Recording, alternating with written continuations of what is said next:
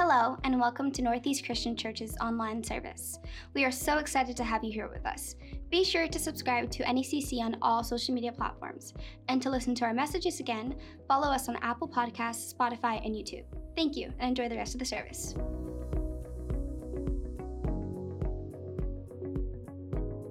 I want to continue with our service by introing our speaker today. Dr. Michael Caparrelli is a behavioral scientist. He's an ordained minister with the Assemblies of God, close friend of Pastor Paul's. Would you welcome him as he comes to the stage? Good morning. This church is so rich in theology. You've got some great minds here that have really studied the scriptures. Your pastor, I've known him for 28 years. He was a part of my discipleship. I was part of his wedding. I remember him and Diana getting married. He's been a good friend, somebody I trust so much. I don't know of anybody that knows the history, the culture of Israel better than he does. But not just Pastor Paul. You got guys like David Hodge that are here, that are teachers at North Point. I mean, this Ben Phillips, this church is just so saturated in the scriptures. What a good place to be. Amen? Well, I'm a pleasure to be here. I am here a couple of times a year. I travel with a ministry known as Unmuted. Unmuted is about giving victims of trauma their voices back. I have a very specific interest in prisoners. I've worked in prison ministry for a couple of decades. God has opened a door over the last 18 months, very unique opportunity. I have met with David Berkowitz, also known as the Son of Sam, once known as the Son of Sam. He's now a Son of God. Back in the 1970s, he had gunned down 15 people in New York City. There's been documentaries on his life, but since 1988, he's given his life to Christ. Currently, he disciples 15 or 16 guys in Shoregun Correctional Facility. He's 70 years old. God is using him mightily in the prison. In fact, I took your pastor to meet with David just recently. Here's a picture of me, Pastor Paul, and David. David got a real kick out of Paul, I'll tell you that. He said, this guy's a riot. But Paul is just so comfortable in any environment. He could just adapt in a second. I mean, Paul, you'd think we were in Paul's living room. We're in prison. But it was a good visit. Paul got to see what I got to see over a course of 100 hours, is that David Berkowitz, his conversion is the real deal. In fact, this case study, a case study that focused specifically on the mental health factors and the demonic influences behind the Son of Sam, as well as his conversion. This case study will be available in book format in October. Please keep this in prayer. Did you receive a card when you walked in? It says Monster Mirror. You can go on that QR code. It'll lock you into a Facebook page that'll keep you updated. The book is called Monster Mirror because when I met with David, I was expecting to look into the eyes of a monster. Instead, I looked into a mirror. And if there's one finding of this case study that I can't shake, after 100 hours of listening to what was behind the Son of Sam, is that there's a very fine line, maybe it's imaginary, between the population and the so-called psychopath. Anybody is capable of anything. I think we need to get back to the biblical description of mankind. The heart of man is wicked and deceitful above all things. Who can understand it? Anybody is capable of anything. Did you hear that? But for the grace of God, so go I. In this book, I isolate 9 particular themes that have surfaced in the data, 100 hours of interviews, 9 factors, and those factors are not unique. They're not exclusive to David Berkowitz. We think that there is such a thing as other people. There are no other people. That what happened with David can happen with anyone. There are 13 mass shootings a week in the United States of America, and families are always saying on the news broadcasts, I couldn't believe my son was capable of this.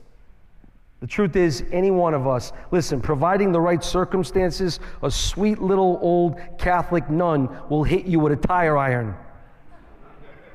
Are you hearing me? I do have a couple of books for sale afterwards. You can see me. Pen Your Pain in the Parables is all about recovering from trauma through telling your testimony, something called narrative therapy. Dr. Jesus is actually the book that David Berkowitz read. It's the book which inspired him to write me a letter and express his wish for me to meet with him and to tell his story. It's a book that deals with mental health factors from a biblical perspective. Surviving Feelings is targeting emotions. And then The Ox and the Ass is all about unhealthy, unequally yoked relationships, the ox and the ass. You can see me for either one of these books. They're 20, Cash App, PayPal, Venmo. But I do want to get right into the Word of God. I want to talk to you this morning on anger. In fact, anger obviously was one of the 9 themes that surfaced in the 34 sessions in meeting with David Berkowitz. The Bible has a lot to say about anger because the Bible's the greatest psychology book ever written. I look into it, it looks into me. I read it, it reads me. How many have had the Bible read you? It reads you more than you read it. Open up to Ephesians chapter 4, very popular verse. I'm not one of those guys that bounces around a lot of places. I hug the text from which I preach. We're going to just camp out in this one area because there's so much here. Ephesians chapter 4.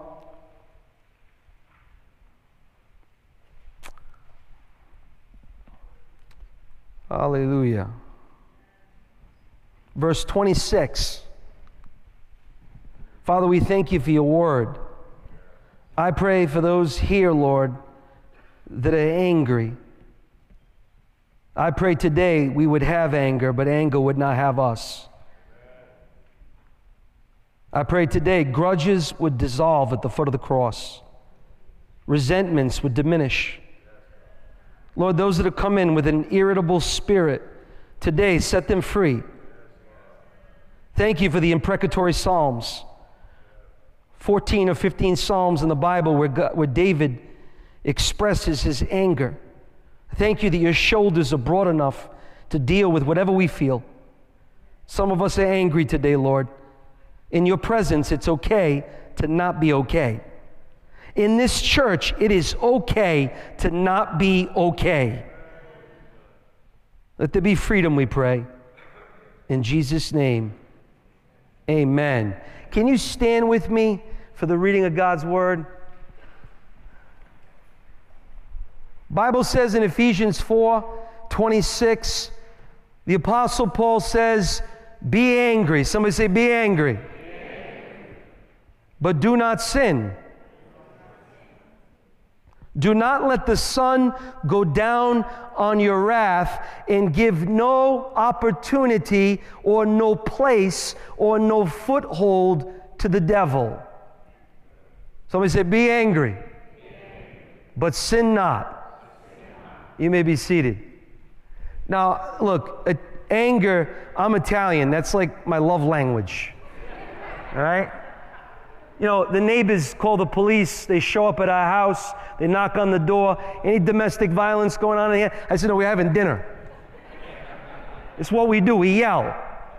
What were you yelling? I was asking her to pass the Romano cheese. My wife's a little more mild-mannered than me. I go from 0 to 100 pretty quickly. My doctor had me hooked up to machines. I suffered 2 heart attacks, the widowmaker being the second, and they were watching my blood for about 2 hours, my blood pressure, or 2 days. And he said, your blood pressure is perfect. He said, but when you get worked up, you go from 0 to 100 in a second. How many have that kind of personality?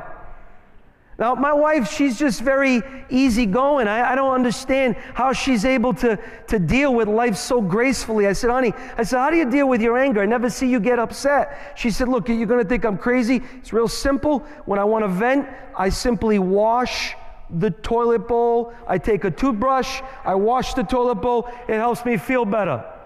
I said, how does that work? She says, it's your toothbrush.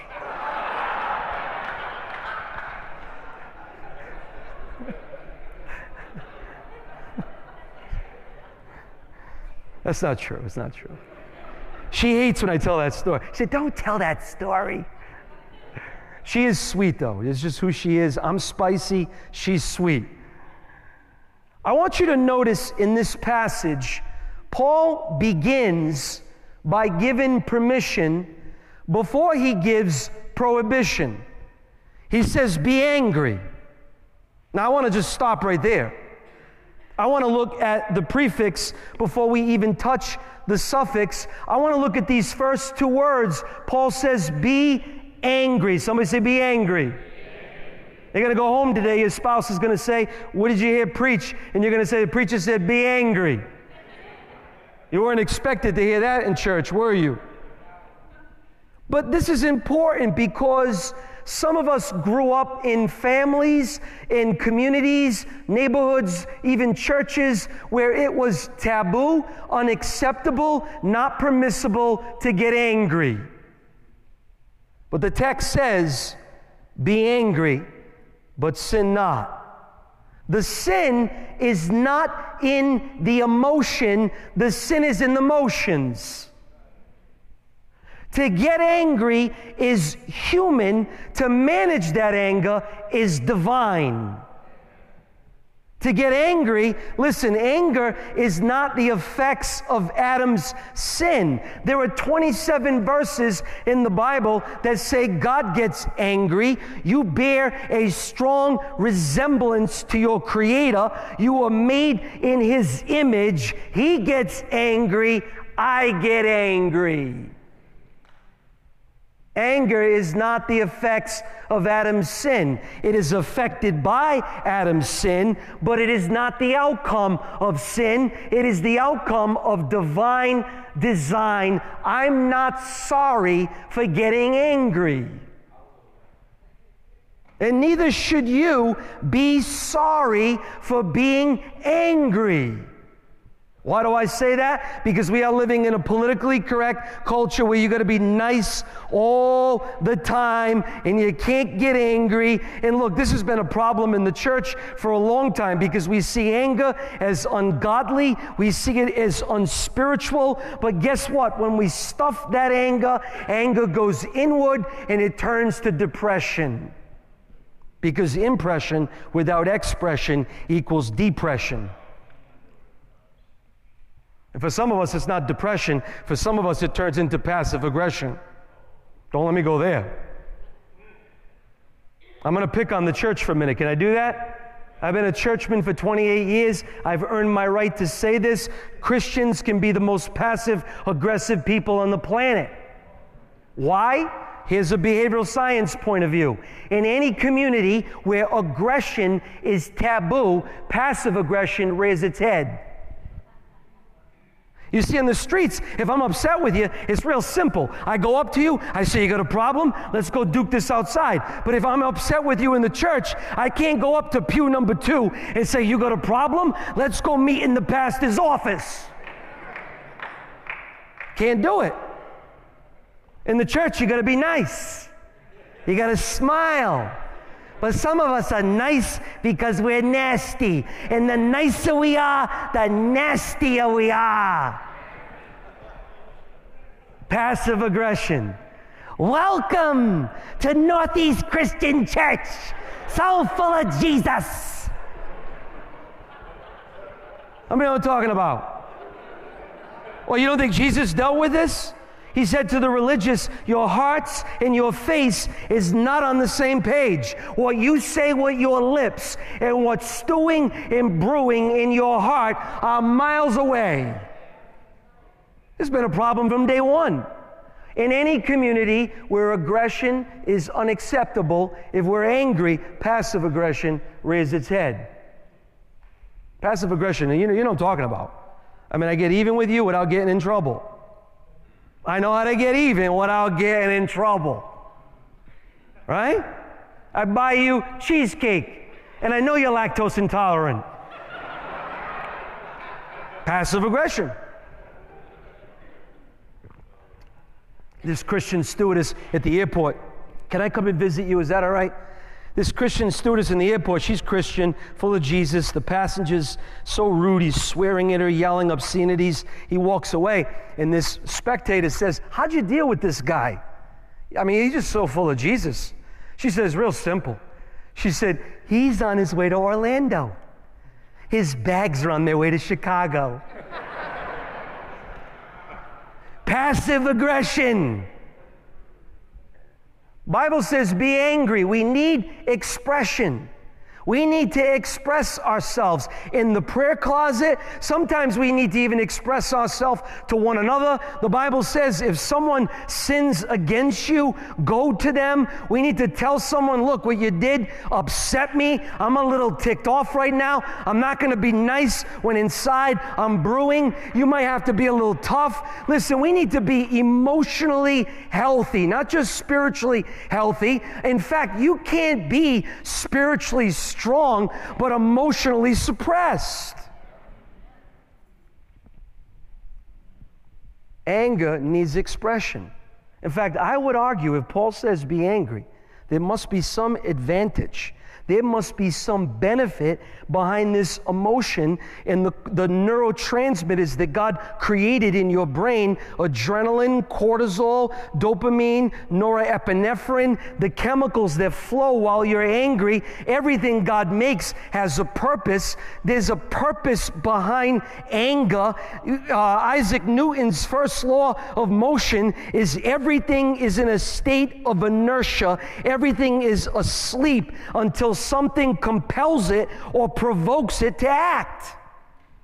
When you're angry, you get provoked. The word in the Greek for anger is not iniquitous. It's morally neutral. This word, it means be provoked. How many have been provoked? How many of you don't get anything done until you get provoked? Right? Something ticks you off and now you get busy. Something gets under your skin. Someone's not showing up for nursery. You get a little upset, and now you launch a campaign to raise up nursery workers. Be provoked. Because the value of being enraged is when you're enraged, you're engaged. There would be no headway in our society if somebody didn't get angry. Martin Luther was upset with the corruption of the Catholic Church when he nailed the 95 Theses to the wall in Wittenberg. David was upset with Goliath. He was not twinkling through the tulips when he said, "Who is this giant to come against the armies of God?" Somebody said, be angry, but sin not. We love to, see, we get nervous. We jump to the second part quick. I say be angry. I go, but sin not. We're afraid of what's going to happen. We're afraid, well, if I give you permission to get angry, what is that going to look like? But if I don't give you permission to be angry, the anger goes inward. It turns to depression. If you don't have permission to be angry, it goes inward. It comes out as passive aggression. The Bible says, be angry, but sin not. Am I helping somebody? David Berkowitz had no idea how to express this frustration. 6 years old, he was lighting his toys on fire on the windowsill outside his apartment in the Bronx. When he was arrested at 24 by the Yonkers Police Department, 1977, this week, 46 years ago, they found a diary inside of his apartment where he had documented 1,400 fires in the city of the Bronx.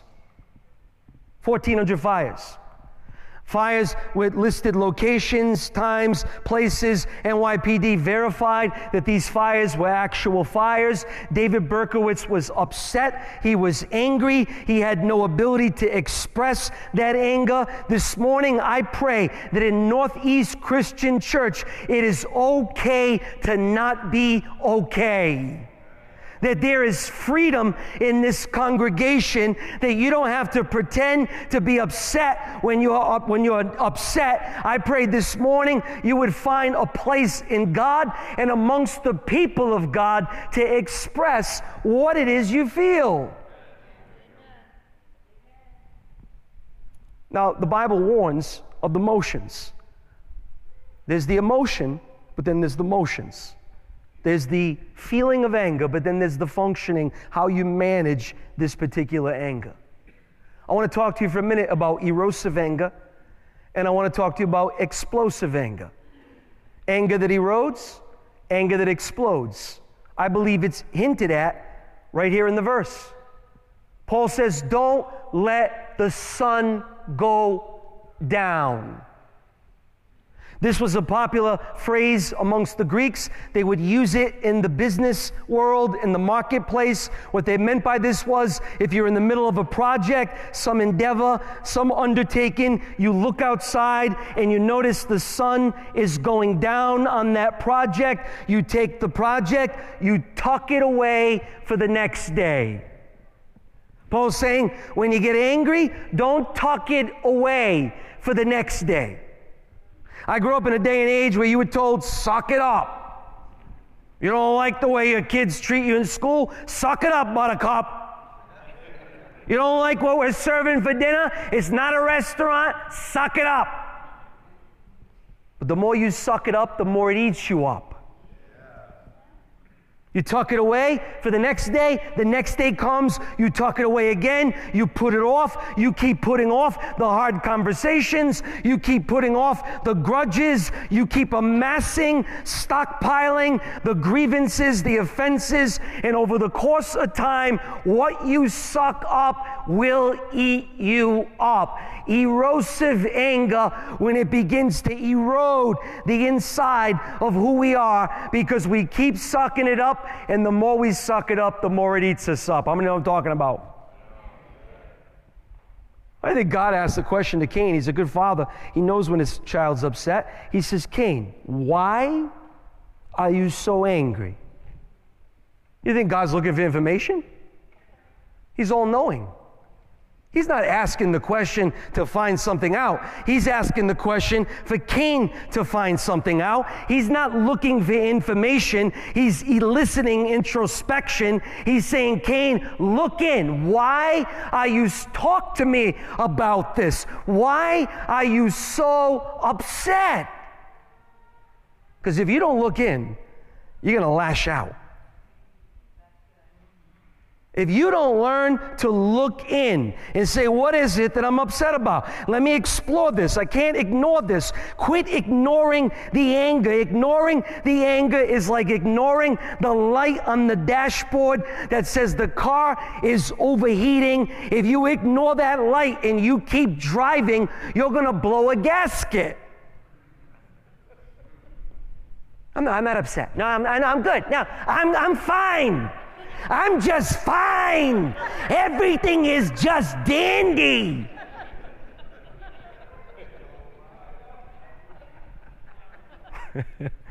Oh, the lies we tell. Cain, why are you angry? Let's talk about this. Session number 7, David Berkowitz shows up. I knew he was upset. I could tell he was in bad headspace. I talk about it in one of the chapters. He walks in. Usually he's very fatherly. They call him Pastor Dave. He has great rapport with all the inmates and the guards. When he walks in, he usually stops here, chit-chats for a few. He touches base with this inmate. They all know him well. This time it's just a courtesy smile. He sits in the chair. Usually he sits in the chair like it's a Thanksgiving dinner. He settles into the chair. Now he's on the edge of the chair. He's in fight-flight mode. He's looking around. I could tell he's not well. I said, Dave, why are you so upset? I felt like God asking Cain, why are you so angry? He said, I don't want to talk about it. I could tell he's upset. I let it go, leave it alone for a few. He said, you asked me that question. It reminds me of my therapist when I was about 7 years old, the Upper East Side of Manhattan. I would see Mrs. Sosnoff. She was an old Jewish therapist. I'd see her because of my anger problems, and she'd ask me the question, David, why are you so angry? And I never knew how to answer the question. He said, I go in the back of the office. She had a big toy chest. She implemented a technique called play therapy. I'd look for some toys to play with. I'd find about 5 or 6 female figurines. I'd line them up against the wall, and I would shoot each of the figurines with a dart gun. 6, 7 years old.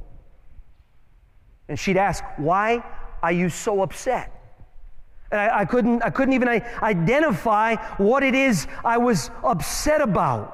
I said, Dave, why are you upset today? Tell me what happened. He tells me the circumstance. He says, I was standing outside the infirmary right before the session began. He says, I'm waiting for my medication. And while I'm waiting for my medicine, he said, one of the other inmates shouts from across the room in front of 500 inmates. He says, David, he says, my girlfriend went on a website and you were listed the most dangerous guy in New York. Congratulations, you're the son of Sam.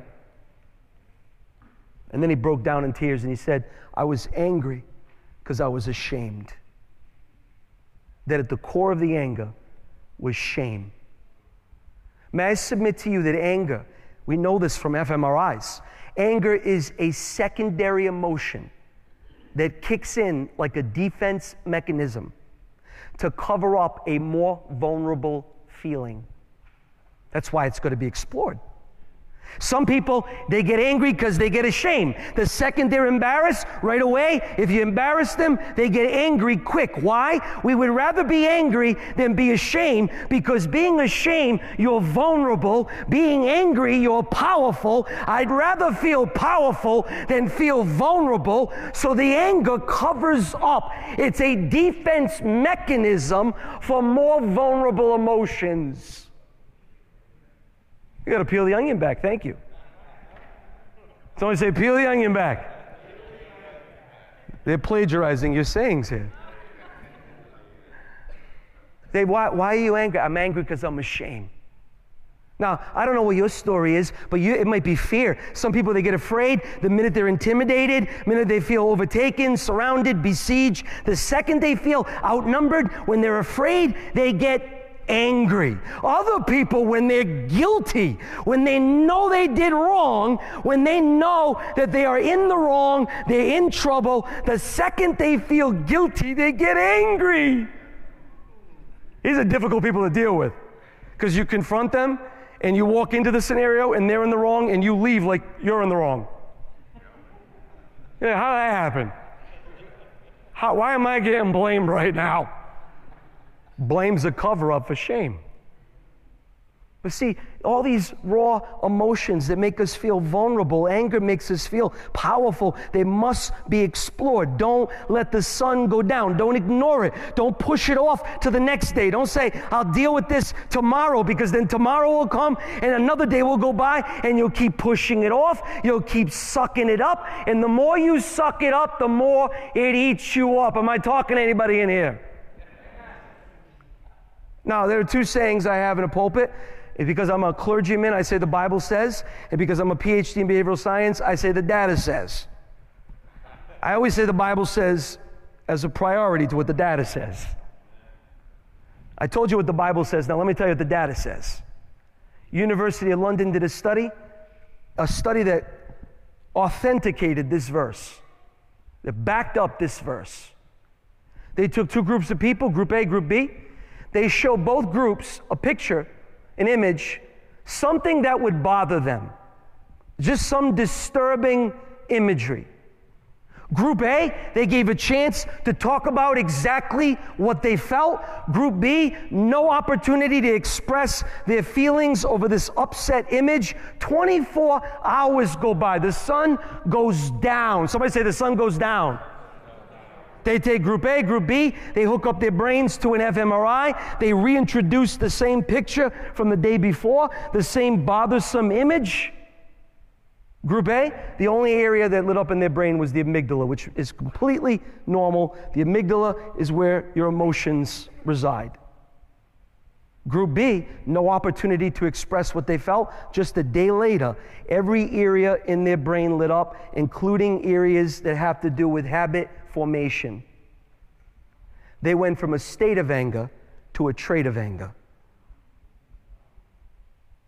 You don't deal with anger, You don't tell someone you're upset. You don't tell God you're upset. You don't admit it. You don't talk about it to some degree in prayer or in fellowship. However you're going to talk about it differs depending on the circumstance. One day, let the sun go down, and you go from a state of anger to now it's becoming an integral trait. You can get to a point where you wake up upset. Nothing even happened yet, and you're looking for a reason. How many know what I'm talking about? Give me a reason. Go ahead, I dare you. I'm waiting. Give me a reason. Right? All you got to do is drive a little while in Massachusetts and you'll see this. Just 15 minutes in traffic. I'm coming out of a side street. Now, granted, I'm a little too fast. I'm coming, but I catch myself. I'm just about to pull out to the side street without looking. I catch myself. Lady comes, she sees that I was about to, not that I did, I was about to. What the? Whoa, I caught myself. She's looking for a reason. She woke up that morning upset. Are you hearing me? Why are you so angry? Anger is a light on the dashboard that says there's something broken under the hood. Look under the hood. What's going on under the hood? Somebody said, look under the hood.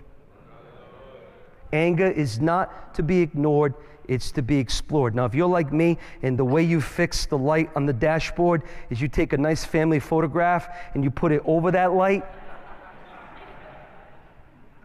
fixed it, you are going to blow a gasket. Somebody say, don't blow a gasket. Am I helping anybody here? Erosive anger. You suck it up, you tuck it away. Listen, I believe that there are some hard conversations that maybe this week you need to have with someone. That you've been putting off the hard conversation for too long.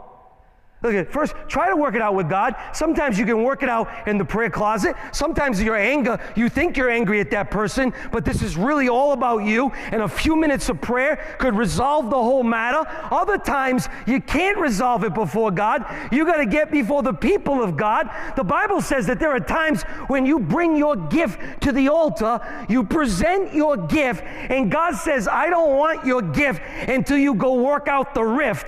You got some rift, and before you come and bring your gift, go resolve the rift. It's a healthy church.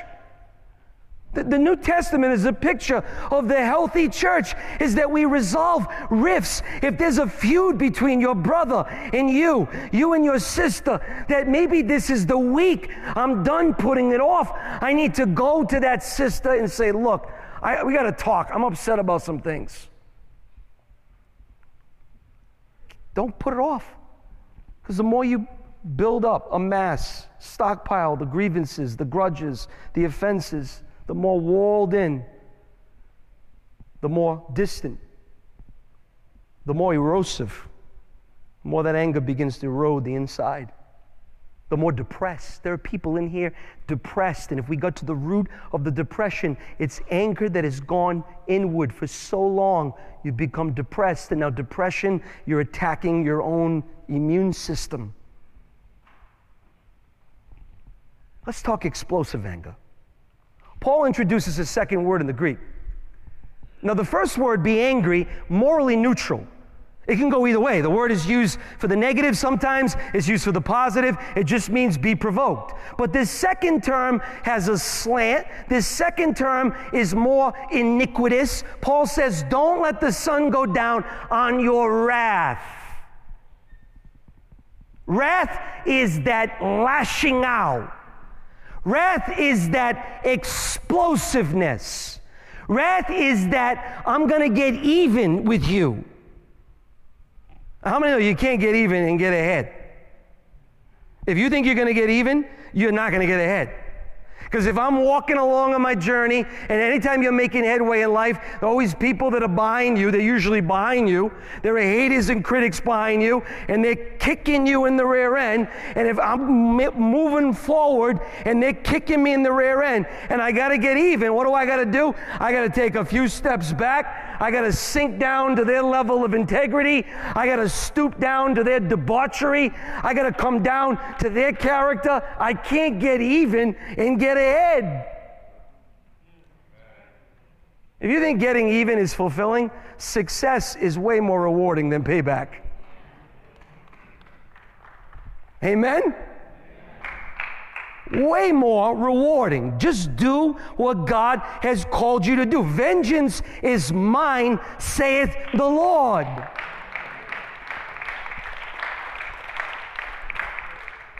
Wrath just doesn't add up. Wrath is bad math.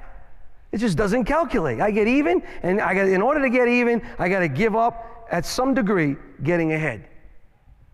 Watch out for this explosive anger. Paul warns, at some point, this anger can transition. Or let me say it this way. At some point, this anger can evolve from psychological to diabolical. He says it. In your wrath, you will give the devil a place. Now, I know you're thinking, well, I'm a born-again believer filled with the Spirit. You can't be a house for the Spirit of God and at the same time be a lodging for demons. There's no way you can be possessed and be a Christian. I get it. I agree. If you're a child of God, you are the temple of God. He's the owner of the house. His name is on the deed. He's the owner. Doesn't mean that Satan can't rent some space. How many have had him rent some space? He may not have ownership, but he's got tenancy. And if you're a landlord, you know that tenant that drives you crazy, they may not own the house, but they act like they do. You get the wrong tenant in your house. I don't even argue whether or not Christians can be possessed. To me, it's irrelevant. The point is, he can rent some space, and if you give him an inch, he will take over the whole house. I don't argue possession because oppression is bad enough. There can be a point where that anger is now not just an emotion. It's not just a feeling that you have. It becomes a diabolical power that has you. And it's right there in your vernacular when you apologize. Here's what you say after you blew it. After you did something you can't believe you did. You say, I don't know what possessed me. Say it again. Oh, I don't know what got into me. Got into you? Or how about this? I got carried away. Carried away? What exactly carried you away? Because you can get to a point where you get carried away, where that anger, you will do things and say things that contradict your character, go against your history. You will find yourself in a moment when a rage will let loose that you have no ability to manage. That's David's story. He said, what got into me? He said, at some point, it wasn't me anymore. He says, it's like I was transfixed. I look back at that man pulling the trigger, shooting 15 people. I look at him and I say, who is this person? We live in a culture, 13 mass shootings a week in America. This is not psychological anger anymore. This is diabolical. You want further evidence it's diabolical? If it was psychological, you'd be upset with that person who upset you, and you would hurt that one person. But when it's diabolical, Satan's mission is to destroy all mankind. When it's diabolical and you're angry, you hate everybody. Right? When it's that generalized, when it's not that you can't stand the girl who messed up your order in Dunkin' Donuts. It's you go in, you to the Dunkin' Donuts, you lay into her, and then you get in the car, you lay into the wife, lay into the kids, and at the end of the day, you put your head on the pillow, hey, I can't stand everybody. What's going on here? Are we giving the devil a place? Because his target is everybody. Are you hearing me? Contrary to popular opinion, Eric Harris and Dylan Klebold did not show up at Columbine to kill bullies. They showed up at Columbine to kill everybody. It was everyone. The journals said, kill all mankind. Thank God that the propane tanks didn't detonate. They made bombs out of propane tanks in the cafeteria that would have took out over 100 people. Their mission was not to kill 10, 12 bullies. Their mission was to kill everyone, because Satan's mission is to destroy everyone. And you can get to a point in that anger where it is not psychological. It is a foothold, a beachhead where Satan is taken over. And at the end of it, you say, I don't know what. All kidding aside, I don't know what got into me. David Berkowitz, when he was arrested, he had in the back seat of his car 4 or 5 weapons, automatic weapons, or semi-automatic, on his way to a disco in the Hamptons. He would have been, at that time, probably the first mass, or one of the first, I shouldn't say the first, there were a couple of others, would have been one of the earlier mass shootings. Got to a point where it wasn't just I hate this type of person, it was I hate everyone.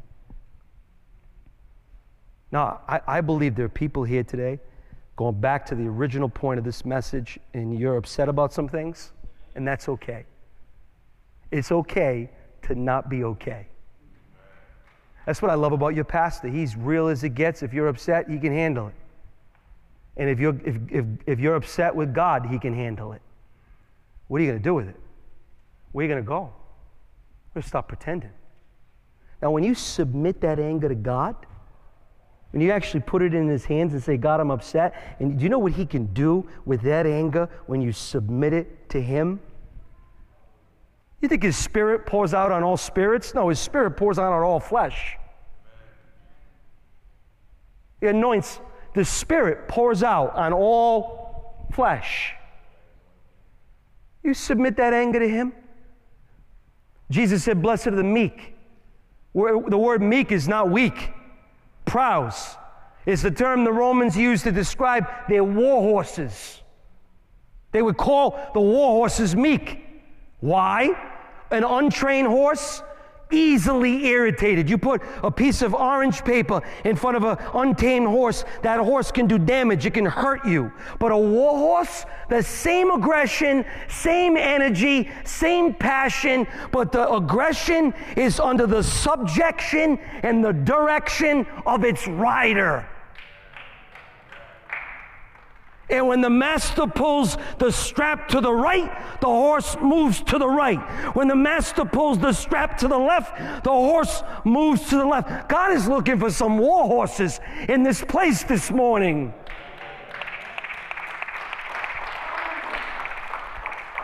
I wish some people would get upset. I wish we would get upset about unborn babies. The euphemism is fetus. It's really life in the womb that is murdered. I wish somebody would get upset. Some people are not upset because they're sleeping. Inertia. I pray something would come along, as Isaac Newton said, and it would compel you. It would provoke you to action. There would be no headway in our society, no headway in the kingdom of God if there weren't any war horses. We need war horses in this final hour. But a war horse is submitted to him. If that's the imperative of this message, it's submission. The war horse says, God, I'm angry. I mean, David was real. If David prayed the prayers he prayed in the Psalms, the ushers would escort him out of most churches because he would sound too irreverent. May my enemies' infants be dashed against stone. Oh, it's in the Bible.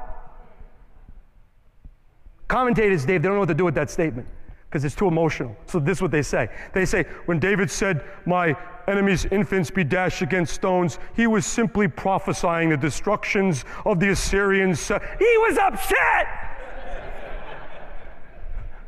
Yeah, I'm sure he said it that way. May my enemies' infants. He was upset, but he was submitted to God.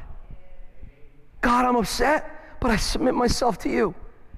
And when you submit yourself to him, worship team, you can come up when you're upset and you say, God, I'm upset. I'm going to finish with this last story, and I believe the communion table this morning is a chance for us to check ourselves. See what's going on under the hood. Before we take the body, the blood of Christ, before Pastor Dylan comes and leads us to the communion table, leads us to the cross, we're going to examine ourselves. I'll finish with this last story that Pastor Dylan, you can come. Roland Hayes was a gospel singer in the 20s, the 30s, the 40s. Grew up in Curryville, Georgia. He was the son of a pastor, African American. Somehow, by divine design, he was invited to open at a Beethoven concert in Berlin, Germany in 1943. Did you hear that? African American singing in Berlin, Germany, Beethoven concert, 1940s. Who's in the crowd, you think?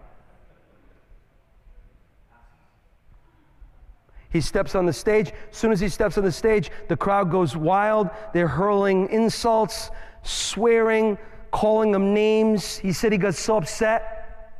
He stopped. Right away, fight, flight kicked in. I either want to lash out or I want to get out of here. God told him, be still. He said, Lord, I'm upset right now. I submit myself to you. All this is going on in his head. As they're hollering, at some point there was an opening. At some point there was a few seconds of silence. He submitted himself to God, and when that opening came, he said that he opened his mouth and he started singing with a power. It was like God kissed his vocal cords. He started singing with a power that he had never sung with before. The power was so heavy on him that when he was done singing, the entire crowd of Nazis was silent for almost 10 minutes. God will subdue a mob on your behalf.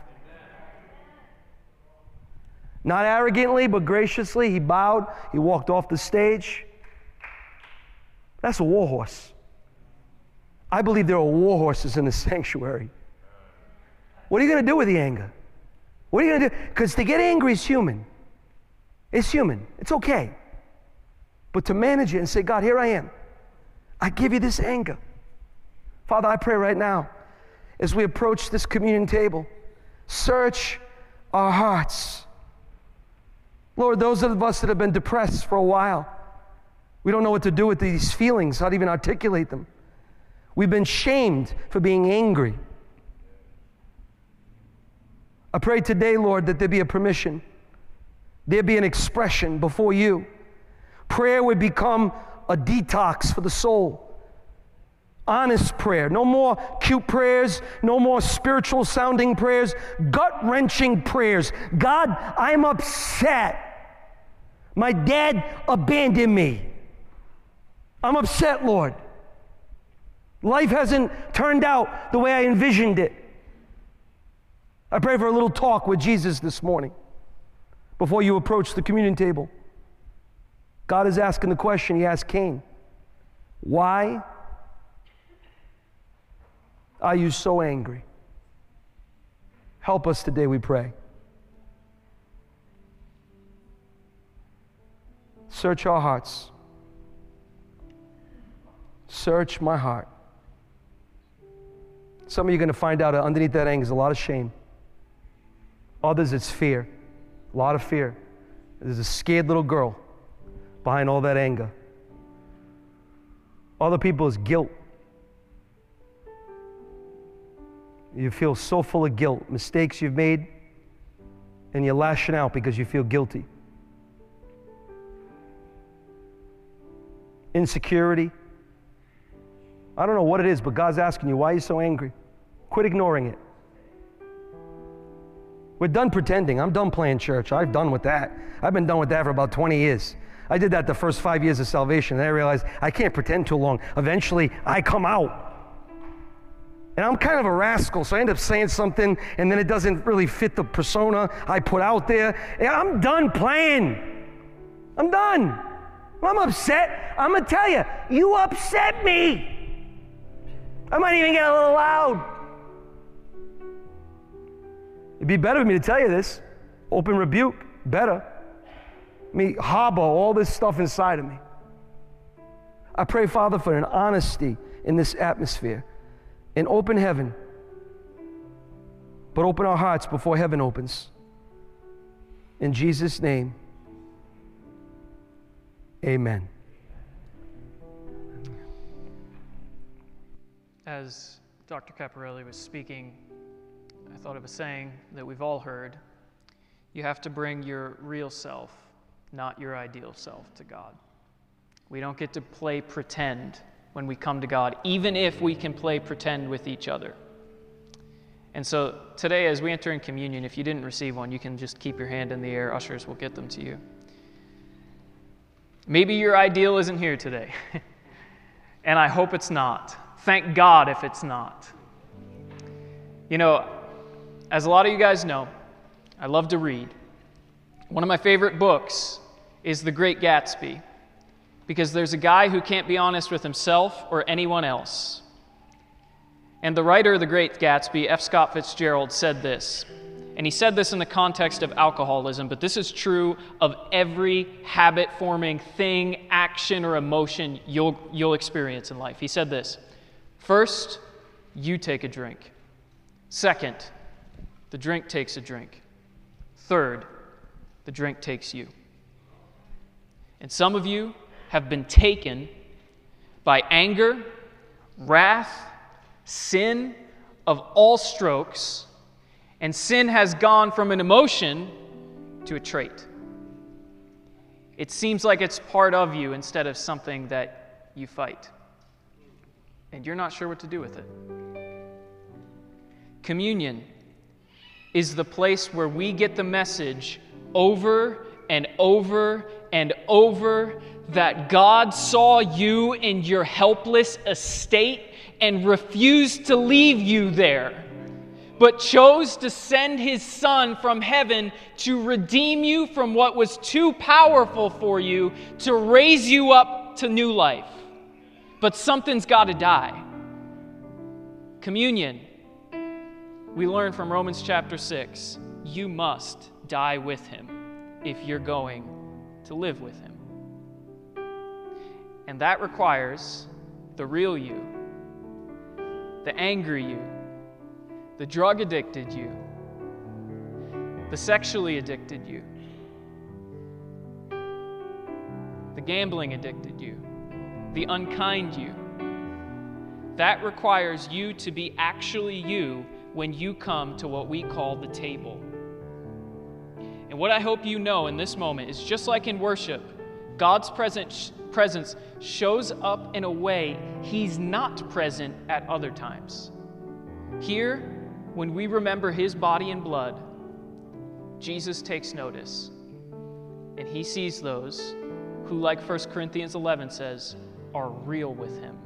He says this in 1 Corinthians chapter 11, before he does this whole thing: there must be divisions among you, so that those who are genuine might be recognized. Do you hear that? Is there's fights in your life? There's irritations in your life that are making you angry? They have to be there so that those who are genuine can be recognized. You got to be real, not ideal. You have to bring your real self to God to receive real forgiveness. And it's not easy. I go to a recovery group every single Monday night, me and a bunch of men, because I got to bring my real, not my ideal. Maybe it shocks you to know the guy with the microphone has an addiction. I fight it daily, like the Apostle Paul says, I die daily so that Christ might live in me. And if you want Christ to live in you, bring your real, not your ideal. And so I just want us to take this body, and I want us to remember that we didn't get a whole Savior, we had a broken Savior.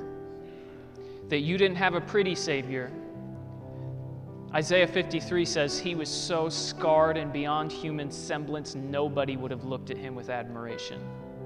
If nobody's looking at the Lord of heaven and earth with admiration, why do you want to be looked at with it? You can be real with God. And so, Father, we thank you for your Son's body broken for us. We pray that as you broke him and you healed him, so in our breaking, heal us, God. As parts of us die, I pray even better parts of us would come to life.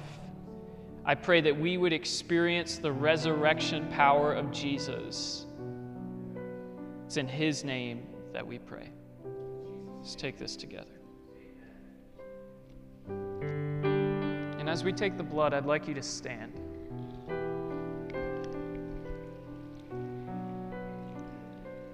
As we sang this morning, I pray that that song would fill your heart throughout the week. That in the same way his blood ran red, your sins will be washed white. I don't want something that I bleached in God's presence. I want a robe that he makes for me.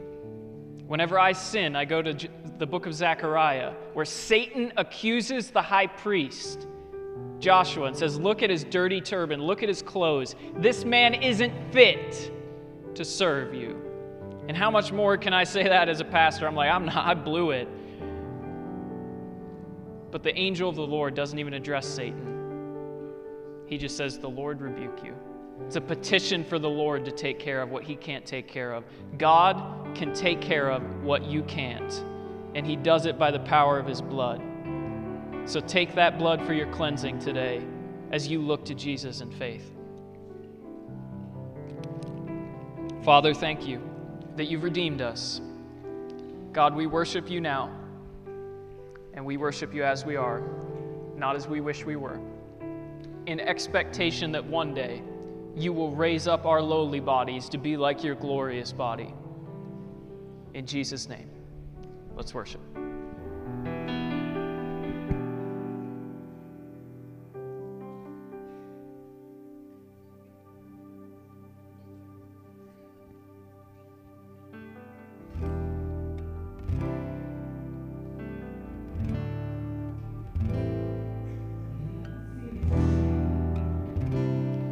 Nothing stays the same. Heaven is awaiting for the mention of the name. The Spirit is moving, burning like a flame, healing the broken by the one we proclaim. Raise it up, fill the sky. Chains will fall, mountains move, we lift them high. Speak the name above all other names. Speak the name the wind and waves obey. All of heaven's coming down, fill the earth with the sound of the name of Jesus.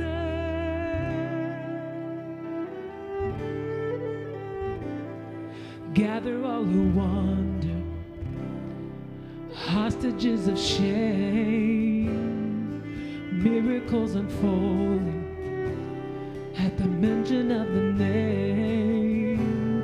Our darkness is fleeing, mercy raining down, healing waters flowing as our lips make the sound.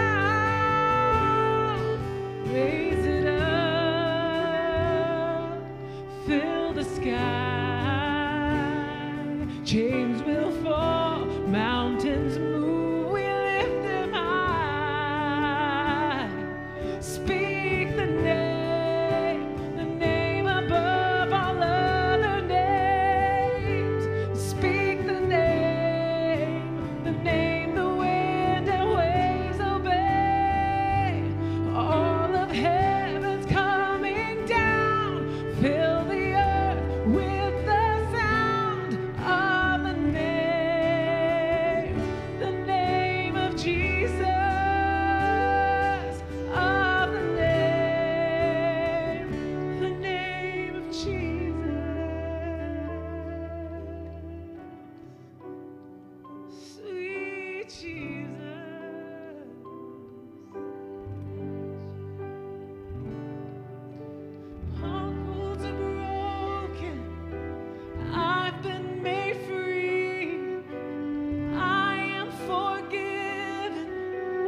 fear has to leave. Strongholds are broken. I've been made free. I'm forgiven. Fear has to leave. Your name is healing. Your name is power. Your name is holy. You're strong, strong tower. Wonderful name, glorious name, powerful name of Jesus. Jesus, speak the name above all other names. Speak the name the wind and waves obey. All of heaven touches it, fill the earth with the sound of the name of Jesus, of the name of Jesus, of the name of Jesus.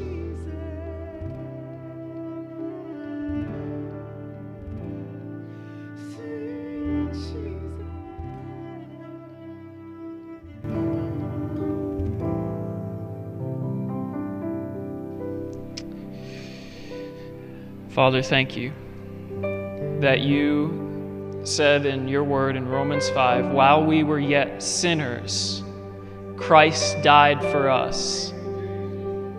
How much more will you not now, along with him, give us all things? And so, God, I pray that this week, that the layers would come back, that we would be able to put our finger on things, and that you would be the healing balm that's right there, that you would be the one who's ready to bind up the brokenhearted.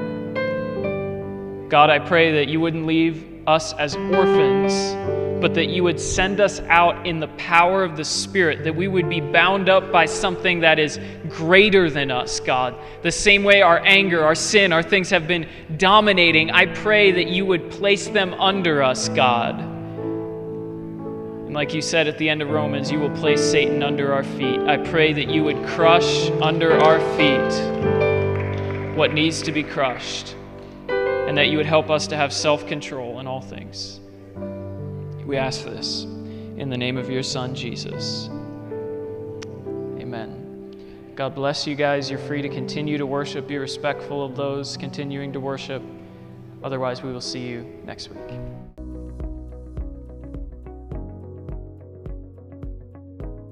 Thank you again for being with us today. To listen to all of our messages, follow us on Apple Podcasts, YouTube, and Spotify, and go to lowelag.org or ne-cc.org to keep up with all of our news, updates, and events. Thank you, and God bless.